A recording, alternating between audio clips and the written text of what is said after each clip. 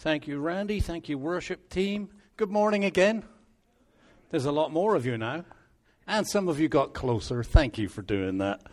I'm very needy. I don't like to be up here all alone and you're all in the distance. Hey, if you're online, you can get the sermon notes. If you did not get a copy of the sermon notes, raise your hand and we'll get one for you. If you're online, you can get them in the messenger section. Anybody need one? There's one there. One over here. Anybody else? It took me a long time to do these. You better have them.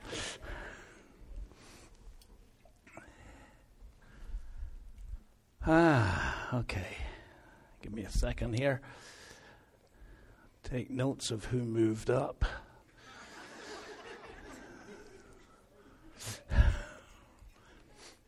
It's not so much that you get brownie points for moving up, it's what happens to those that didn't. So like I said, today we begin a brand new series. And that doesn't mean, as I said earlier, that transformation is over. Transformation, remember the verse? Transformation is all about an attitude of the mind, right? Be transformed by the renewing of your mind. So it's an ongoing state. And this is going to fit right into that whole transformed mentality. But here we are. And I'm ready for the next stage of transformed. And I'm ready for a Bible study. Are you ready for a Bible study? I mean, I like the topical stuff, but sometimes I just want to get into a Bible study. So we're going to do a walk with Jesus. And mostly it's going to be based out of the Gospel of Luke. Now, I want to tell you, and it's Walk with Jesus, WWJ 2021 is what I've called it. And I think we're ready for a Bible study. So, what's going wrong with my pointer here? I've knocked everything out.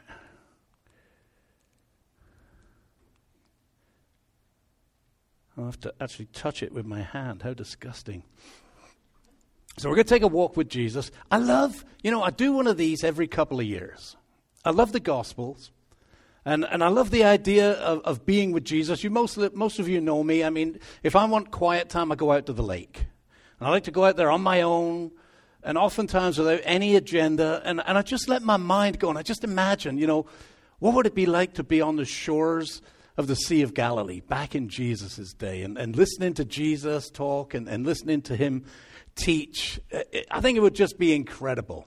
So I want to kind of set the series up here and give you some facts about the Gospels. Now, I want you to bear with me for a moment, because some of these things you know, but I think I'm going to share a couple of things with you that I doubt that anybody in here knows. So be ready. So the Greek word for gospel means good news in English. It's right on your outline there. It means good news in English. So all four of these history books, the first four books of the Bible, of the New Testament, are history books. They're all about the good news of Jesus Christ. They're about the life of Christ. It's four different accounts of the same event. Now, Matthew, Mark, and Luke are what we call complementary accounts. So that's a blank you've got on there.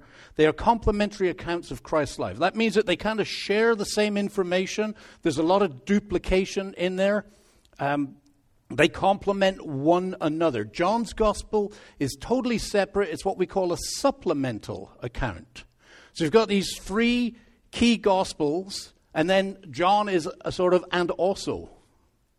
And it's very different from the other three. There's not much crossover between John's gospel and the complementary gospels. Now, here's something that you might not know.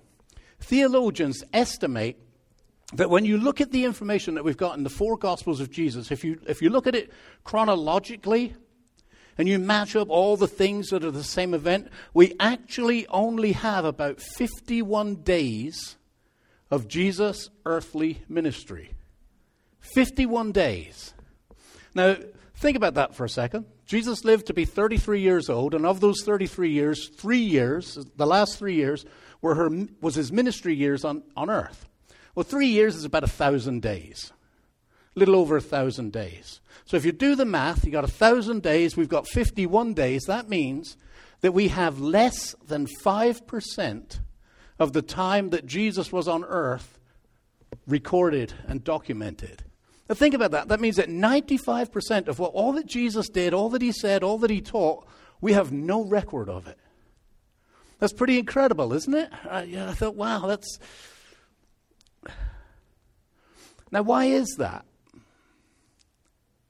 Well, if you go back to the day, it was a very, very simple time. Not like it is today. Today we live in the electronic age. Information is... We have people in England watching us. It's instant. Jesus didn't have a group of people following him around with a phone, uploading it to TikTok. You know, as it happens, it's being uploaded. He didn't have anybody following him around with an iPad recording it, or even a pen and paper recording it. He wasn't a significant person. He wasn't a dignitary or an educated man. There was no reason for him to have drawn any attention that there would be people following him around, writing down what he's doing, what he's saying. Now, nearly all of the stuff that we read in the Gospels was all written after the fact. After Jesus had passed on and come back to life and ascended up into heaven. None of this stuff was written until after that. Now, you think about Jesus' followers. I did a little bit of research here. So Andrew, Peter, James, and John, they were all fishermen, probably not educated. Matthew was a tax collector, so almost certainly he was an educated man. Simon, the one who was called Simon the Zealot, a zealot, he was kind of a revolutionary, probably an educated man. Judas, the treasurer, took care of the money, probably an educated person. But they're not listening to anything that Judas wrote. He was the betrayer. Philip, Bartholomew, Thomas, James, we have no information on what they did. They might have been educated, they may not have been educated. So these were just a bunch of ordinary guys that were hanging out with Jesus. They weren't journalists, they weren't writers, they weren't historians, and they weren't recording it. After the fact, Matthew is an eyewitness account. After the fact, Matthew decided to write down what he remembered of his time with Jesus. Mark is not an eyewitness account. It was written by Mark, who came afterwards. He was a friend of Paul's. Luke, the one that we're looking, is not an eyewitness account. John is. So you got Mark, you got Matthew and John are eyewitness accounts. Mark and Luke are not eyewitness accounts. Now, I've got to make sure I'm not leaving out any of your blanks here. Yeah, you'll get me afterwards. Matthew, we think, was written around 58 AD, so 20 or so years after Jesus had passed on. John was the last one, and that was written between 80 and 90 AD, both eyewitness accounts. Now, Mark, 98% of the Gospel of Mark is straight from Matthew. He used Matthew's account as his research. That's why when you read Mark, you'll find a lot of the verses are verse for verse identical to what you read in Matthew. That's because he used Matthew as his research. But he kind of condensed it. Mark did it. It's like the gospel on caffeine. Yeah, Jesus was born. He's a really good guy. Yeah, then they killed him and came to life again. What should we talk about now? To give you a clue, this is how much on caffeine it is. The first 4 chapters of Luke, Mark does in the first 15 verses of his account. So some of the stuff we're looking at, Mark covered in verse 3. You know, it's like, boom. Now, what I like about Luke was a doctor. He was a physician and he was a historian. And he did a careful account of the life of Christ. Now, he used Matthew for research. He used a little bit of Mark for research. And he also used another source that we call Q. Yeah, that's kind of cool, isn't it? Can you imagine that conversation? Where'd you get your information? Q. Okay. We don't know anything about Q. We have no documents of Q. We just know from the way that Luke is written that he's got information from this source and information from some other source. And somebody decided to call it Q. There is a reason for that. I can't remember that. But that's one of the reasons I like Luke, because there's stuff in Luke that you don't have in Matthew, you don't have in Mark, you don't have in John. Because he's got this other resource that he's using, and it's meaty. It's very detailed. I like. It's probably my favorite gospel. Luke and John are my favorite gospels. So we're going to dive into this. Now, to kick us off, I want us to look at an event that's right near the beginning of Jesus' ministry. And for me, it's one of those that kind of sets the tone for all the rest of Jesus' ministry. All right? Now, if you've got your Bible, turn to Luke chapter 4. We're going to start in verse 14. And I'm using the New Living Translation. Now, to give you a little context, first three chapters of Luke are the birth of Christ. Then the first part of this chapter is the temptation of Christ. And then Luke goes right from the temptation of Christ to this event in Nazareth. Now, here's where the Gospels are rich. Matthew, John, and Mark all have a whole bunch of events in between the temptation of Christ and this event that Luke simply didn't put in there. So Jesus has been around. He's not new, even though it seems new in Luke's account. He's been around. He's been performing miracles. They all know about his teaching. Everybody knows about Jesus. So Luke chapter 4, verses 14 through 30. Says, Then Jesus returned to Galilee, filled with the Holy Spirit's power. So he's been down in Judea, where Jerusalem is. It gets too difficult for him down there. Right away, the people don't like him. The Pharisees don't like him. His life is in danger. I'm going back up to Galilee. It's about 100 or so miles north. Reports about him spread quickly through the whole region. He taught regularly in their synagogues and was praised by everyone. So when Jesus was coming to town, they used to have this kind of thing that when they gathered in the synagogue, if somebody of note was there, they would invite them to come up and speak. So anytime Jesus came into town, like, Jesus is here. Let's go to the synagogue. Jesus is here. Hey, Jesus, would you come up and teach us? And everybody's hearing about it. And he's healing people. He's doing stuff. And it's like, wow, there's an excitement. He taught regularly in their synagogues and was praised by everyone. When he came to the village of Nazareth, his boyhood home, he went as usual to the synagogue on the Sabbath and stood up to read the scriptures. Now, we all know Jesus was born in Bethlehem, went to Egypt, came back to Nazareth, and he grew up in Nazareth as a boy. But in his adult years, Jesus leaves Nazareth and he makes Capernaum his home, which is kind of on the north side of the lake. That's where he meets most of his disciples. But now he's on tour in Galilee, and he heads back to Nazareth. And there's a tension in the air. There's an excitement. Jesus is here. Everybody's heard the stories. They've heard about his powerful teaching, his healing. The news has gone ahead of him. Now he's coming back to his boyhood town. Now it would seem initially that they don't connect the dots that this Jesus is the same Jesus that grew up in town here. They've heard of Jesus, they've heard of all this, but it seems in the scripture that there's a dotted line. It's like, oh, didn't realize, but they will get to realize. Verse 17, it says, the scroll of Isaiah, the prophet, was handed to him. He asked for it. Give me Isaiah. He unrolled the scroll and found the place where it was written, the Spirit of the Lord is upon me. Now, this is very important. I love what Jesus does here. He finds this passage of Scripture that's written in first person. It's like he's saying it about himself. And that's what they're all wondering as he's reading it. Is he talking about himself, or is he just reading the Scripture? He picks this passage of Scripture. The Spirit of the Lord is upon me, for he has anointed me to bring good news to the poor. He sent me to proclaim that captives will be released, that the blind will see, that the oppressed will be set free, and that the time of the Lord's favor has come. This is from, in our Bibles, Isaiah chapter 61. He rolled up the scroll, handed it back to the attendant, and sat down. I mean, this is kind of drama, right? He gets up there, Isaiah. He unrolls it. He reads this passage of Scripture. Sounds like he's talking about himself. Rolls it up, gives it back to the guy, goes and sits down. What's everybody doing? They're all looking at him, right? What's he going to say? What's he going to do? All eyes in the synagogue looked at him intently.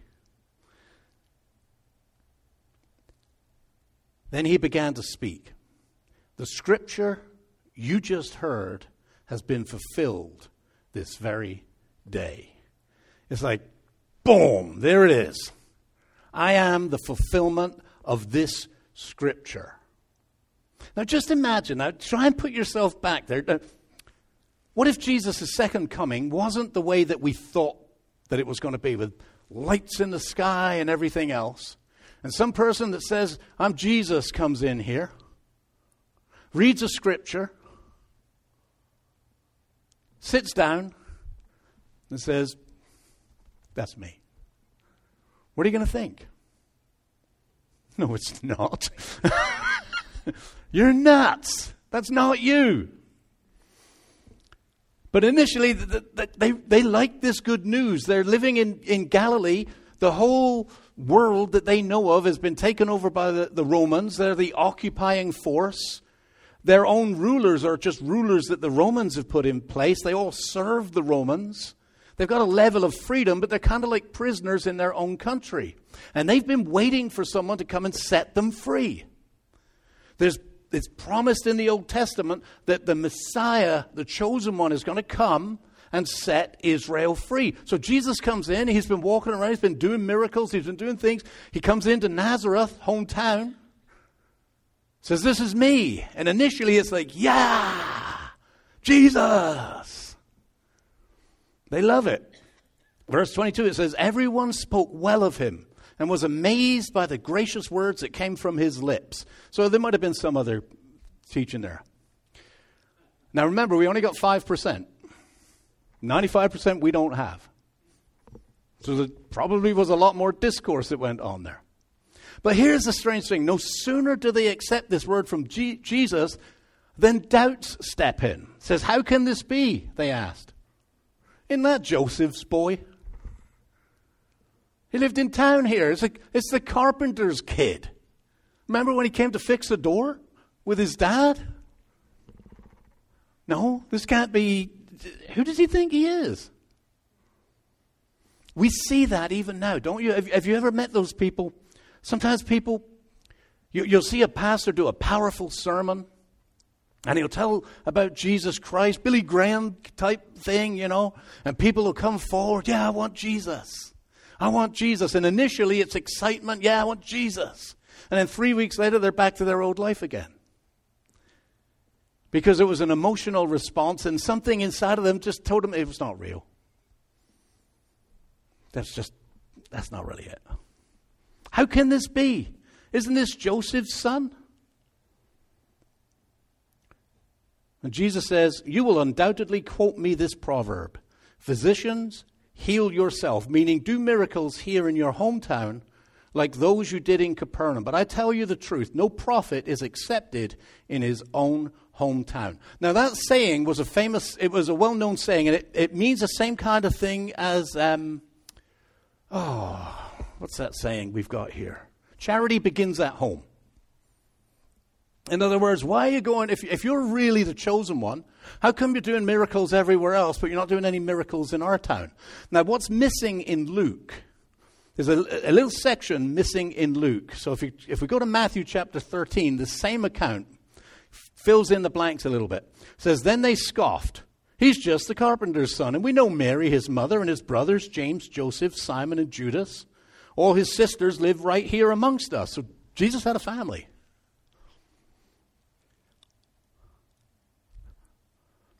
Where did he learn all these things? And they were deeply offended and refused to believe him. Then Jesus told them, a prophet is honored everywhere except in his own hometown and among his own family. And this is the key here. And so he did only a few miracles there because of their unbelief. So they're expecting Jesus to do miracles. He's not doing miracles. And the reason he's not doing miracles is not because he doesn't want to, but because their disbelief affects his ability to perform the miracles in their lives. And this is one of your blanks here. The power of Jesus is limited by a lack of faith and disbelief. Jesus could have done it. Jesus can do whatever he wants. But he set things up in such a way that the power of Jesus is experienced in our lives based on our desire and our willingness to believe and have faith, to trust in him. And as you begin to open your heart to Jesus, his power comes alive in your life. All right, back to Luke here. Jesus now adds absolute insult to injury. All the way through his ministry, he did this kind of stuff. He says, certainly. So they're all like, oh, you're not Jesus. Certainly, there were many needy widows in Israel in Elisha's time, when the heavens were closed for 3.5 years, and a severe famine devastated the land. Yet Elijah was not sent to any of them. He was sent instead to a foreigner, a widow of Zarephath, or wherever, in the land of Sidon. And many in Israel had leprosy in the time of the prophet Elisha. But the only one he healed was Naaman, a Syrian. Now what Jesus is doing here is he's really insulting them. They all know who Elisha and Elijah are. I mean, these are probably the two best known prophets of the Old Testament. There's so much written on them, and their lives are, I just love reading about Elisha and Elijah. And Jesus is recounting 2 accounts when miracles were performed on behalf of people who were not God's people. So you see, God's people, the Jewish people, his chosen people, considered themselves to be special. They were the guardians of his word. And they did a good job guarding his word. We wouldn't have our Bible if it wasn't for the Jewish people. But there was this mentality that we are God's people, therefore we are the chosen people. And if God's going to do something, he's going to do it to us and not to those Gentiles and those other people out there. They don't get it, we get it. Now Jesus comes along and he's bringing a brand new ministry. He says, I've come to set people free. I've come to free the slaves and proclaim the Lord's good news. And guess what? It's not just for you guys. It's for anybody. And they're like, what? You can't even perform miracles in our town, and you're telling us that you're going to go to some foreigner town and perform miracles and do things over there? And they are incensed at him. It says, when they heard this, the people in the synagogue were furious. Jumping up, they mobbed him and forced him to the edge of the hill on which the town was built. They intended to push him over the cliff. Now just put yourself there. Just imagine. So we got this person comes in, somebody that's lived in the colony. We all kind of know him. Reads the scripture, sits down, says, that's me. And everybody's angry, but they're angry to the point where they drag him out. They're probably beating him as they go. Yeah. Take him up to the edge of the hill. We're going to throw him off and kill him. It's pretty dramatic.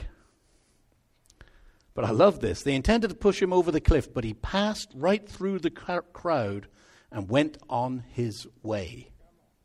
It wasn't his time. You go 3 years later, and he allows Pontius Pilate and all of the Romans to nail him to a cross. But this wasn't his time. And he even told Pilate, at any minute, I could call a legion of angels and end all of this.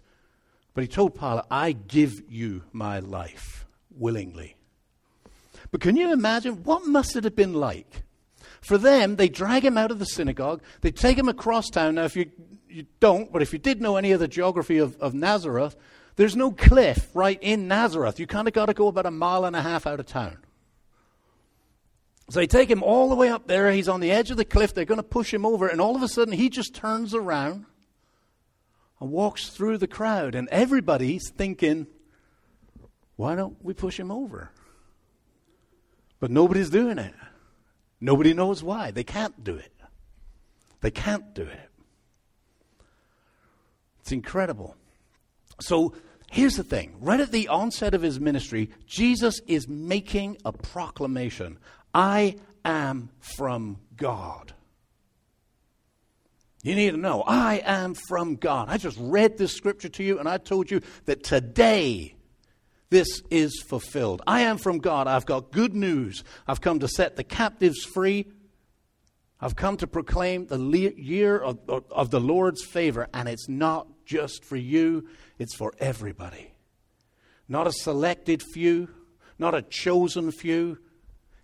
The weirdest thing about this whole thing with Jesus is that he is exclusively inclusive. Exclusively inclusive. So let me explain that. If you've got your Bible, turn to John chapter 14.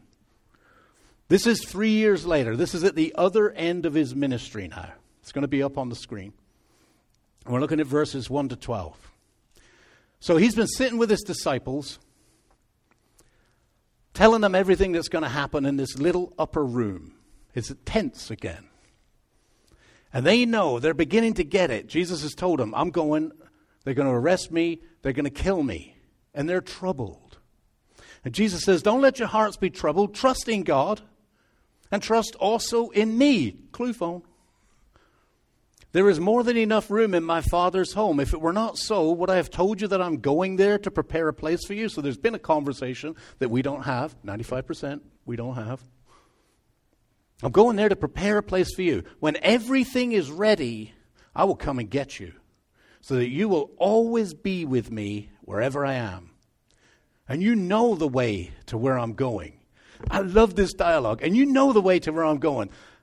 Thomas pipes up. No, we don't. No, we don't, Lord. We have no idea where you're going, so how can we know the way?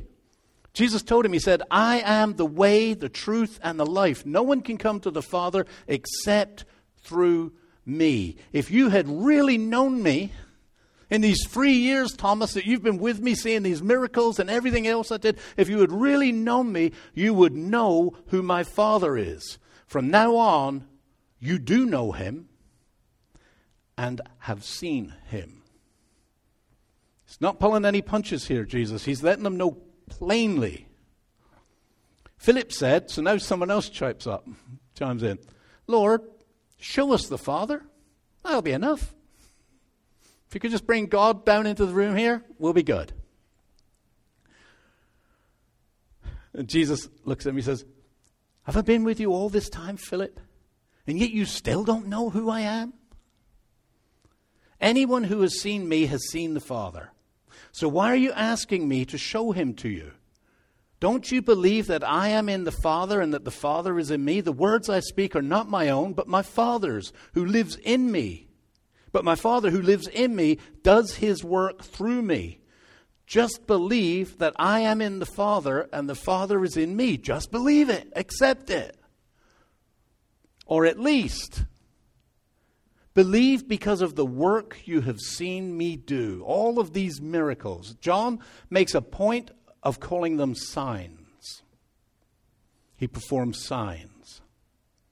I tell you the truth. Anyone who believes in me will do the same works I have done, and even greater works, because I am going to be with the Father. What a great dialogue. Now, Jesus didn't say, I'm one way, or I'm a way.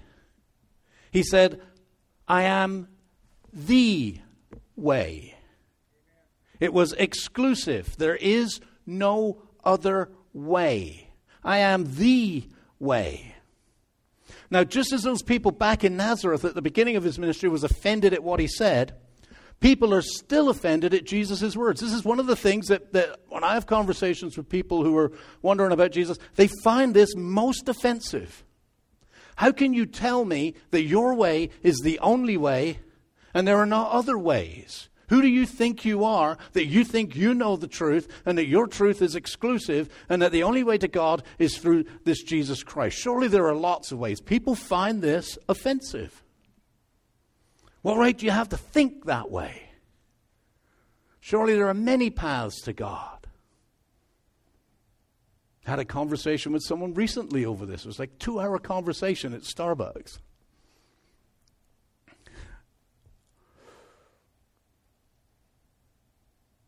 How can you believe that you are exclusively right and that Jesus is the only way? Did he really exist? And if he really existed, did he really say that? And if he existed and he really said that, is it true? It's a funny thing. Nobody doubts the existence of Julius Caesar. Nobody doubts the existence of Plato or Aristotle or any of those philosophers from antiquity around the same time as Jesus. Nobody doubts their existence. And yet, compared to them, the evidence for Jesus Christ is overwhelming. Let me give you an example here. Let me show you. I need 2 volunteers. Let me just think of people that are going to volunteer. Robin and Jane. You don't have to say anything. This is really easy. Really easy. Trust me. I need 2 more, so don't laugh too loud. Come on up. Come on up. I promise you're not going to have to do anything. You just have to stand here. So, Robin, you're Julius Caesar. You're going to stand over there. Jane, come on up. You're not Jesus. That's the next 2 people. So, go. No, you stay here. You go as close to that wall as you can. You're going to come about here. So this is a timeline. There's Julius Caesar. These are the oldest known manuscripts. That's not very nice, is it? The oldest known manuscripts that we have of Julius Caesar. Now you'll see there's a timeline gap. I'm over here. I'm in the present day. The timeline gap between Julius Caesar and the oldest known manuscripts we have is about 100 or 200 years. Actually, no, they weren't. They were written 100 years after Julius Caesar lived. And then paper has this weird papyrus. It rots. We don't have any ancient manuscripts from back in those days of any books because they just don't last that long. But somewhere there are a few, but there's a big gap between Robin and Jane and me. Now, the other thing you've got to consider, and I'm going to set you free in a second. There are only about 12 of them. There are only 12 Janes between Julius Caesar and me. Okay? You may sit down. Thank you, she says. I need 2 more volunteers. Ah, yes. You don't want to volunteer, do you? Come on up. Come on up. Amy and Keith. He thought he was going to get away with it. Keith, you can sit down. I'm trying to spread the misery. Keith is going to represent Jesus. Can you go hold his hand? The nearest manuscripts that we have of Jesus was written by someone who was with Jesus. Not 100 years later. They were with Jesus. Now, I'm all the way back here. Paper rots, right? We don't have any of the original manuscripts. Can you come this way a little bit, Amy? Leave his hand alone. Yeah, about there. About there. The oldest manuscripts that we have go back to about 50 or 60 years to the event. Now, here's the difference. We had Julius Caesar, and we had Jane, and there'd be about 12 Janes. How many Amy's do you think we have?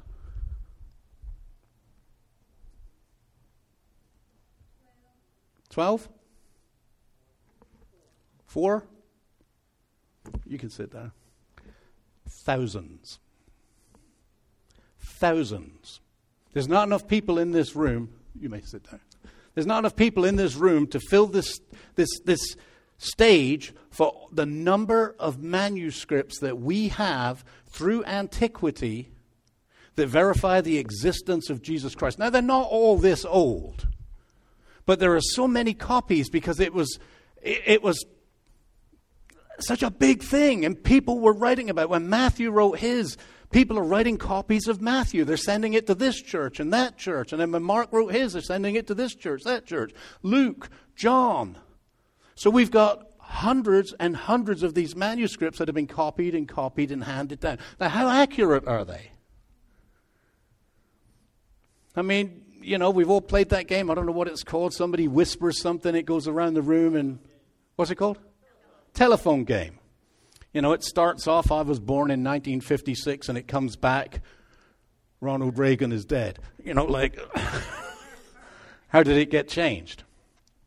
Here's the one thing that we can thank the Jewish people for. They were fastidious in the way that they transcribed documents. Now, this went into the Greek church, it went into the Latin church, but they were fastidious.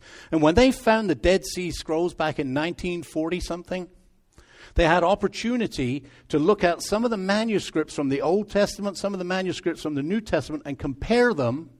The ones from the Dead Sea Scrolls predated a lot of the ones we had, and checked them, and they were almost word for word identical. All right.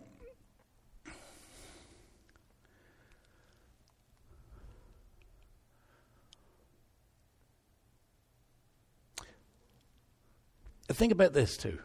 Julius Caesar was a powerful man.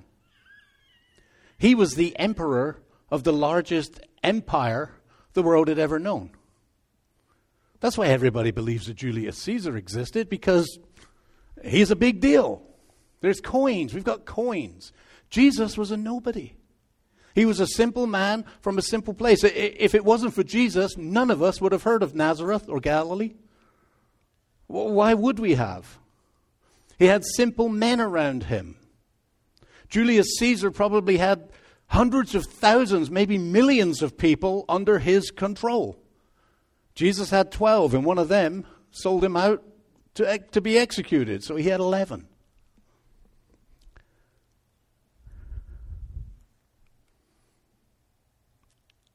Now, here's what gets me about this, and this is where I want to set this up. And I just love the Gospels, and I love Jesus, and I love all of this stuff.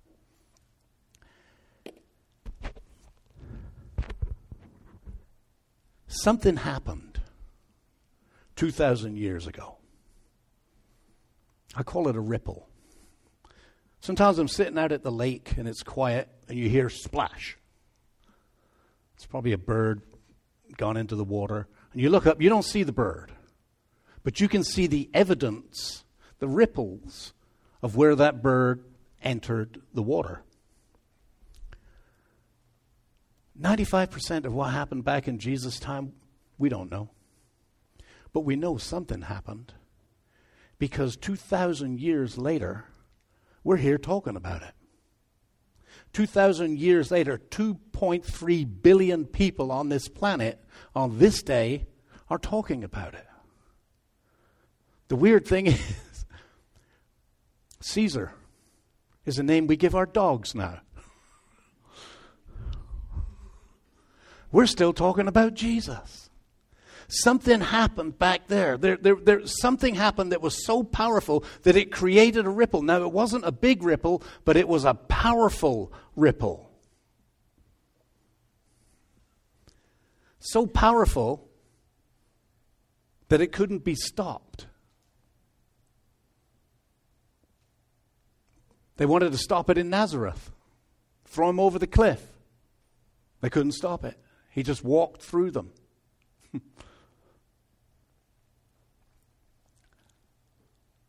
And now here in this upper room, Jesus makes these incredible claims. I am the way.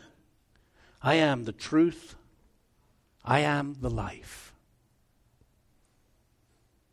And at first, those 11 men in the room from that dialogue, we can tell they didn't get it. It's like they're arguing with Jesus. It's just incredible, isn't it? Jesus is telling them what's going to happen, and they're arguing with him. What do you mean, Jesus? We don't know the way. Show us God.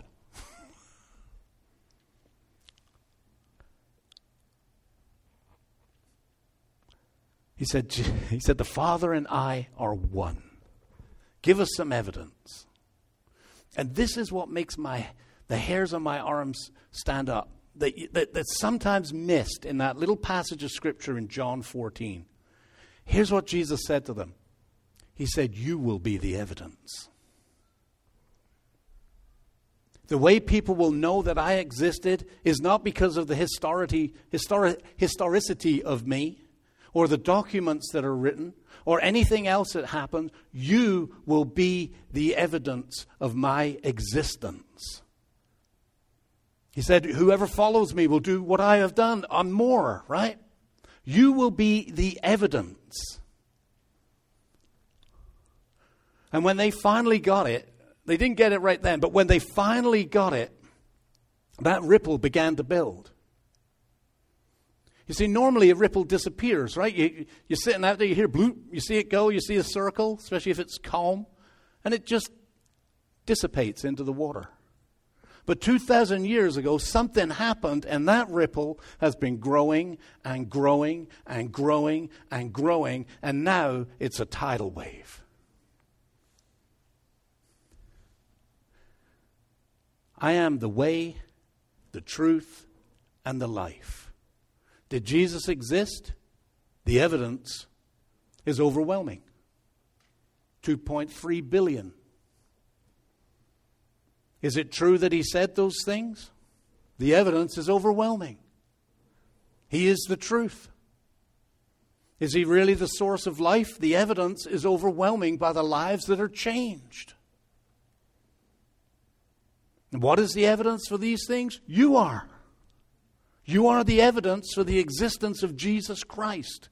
I am the evidence. The greatest evidence for the reality of Christ's claim is your changed life. That's in your... The greatest evidence for the reality of Christ's claims is your changed life. This is continuation of transformation. I tell you the truth, anyone who believes in me will do the same works I have done and even greater works, because I am going to be with the Father and I will empower you. All right, let me close this up. You know, people believe what they want to believe. We believe what we want to believe. Everybody believes what they want to believe. You look for the evidence to support what you want to believe, and you go with it. If you want to believe in evolution, you've got evidence for evolution. You want to believe in Jesus, you've got evidence for Jesus. You want to believe in Buddha, you'll find some evidence for Buddha. People believe what they want to believe, regardless of the truth.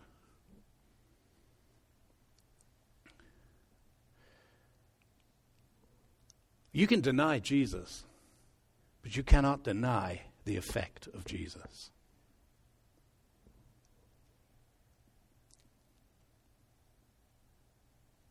It's difficult to deny the power of Jesus in the lives of his followers. But in order for people of the world to know that, and here's your last 3 blanks, we must believe it.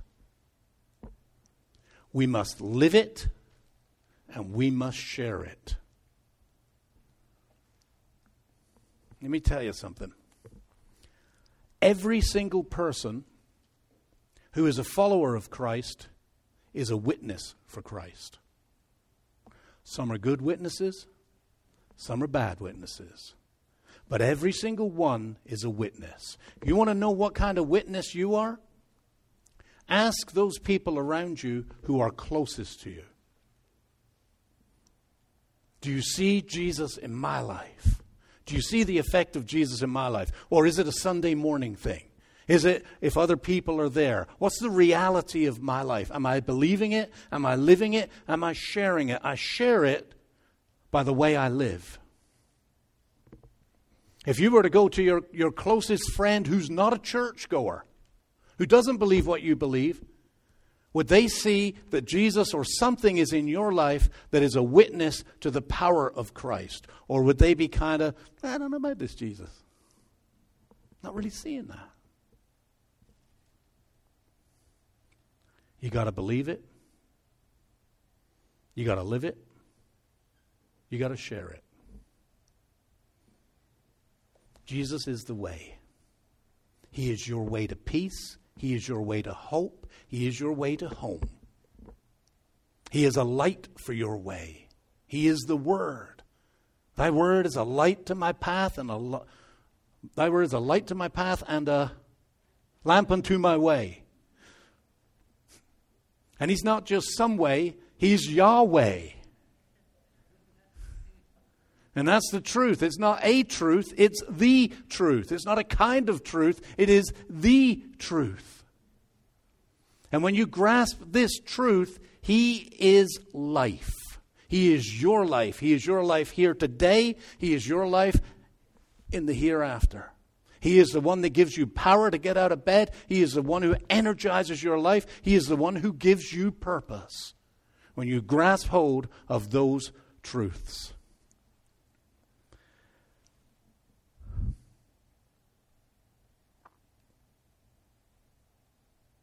All right, I'm going to close it down there. Is that good? Close it down there? Or do you want the chapter? Now the truth will be known. Is he your way?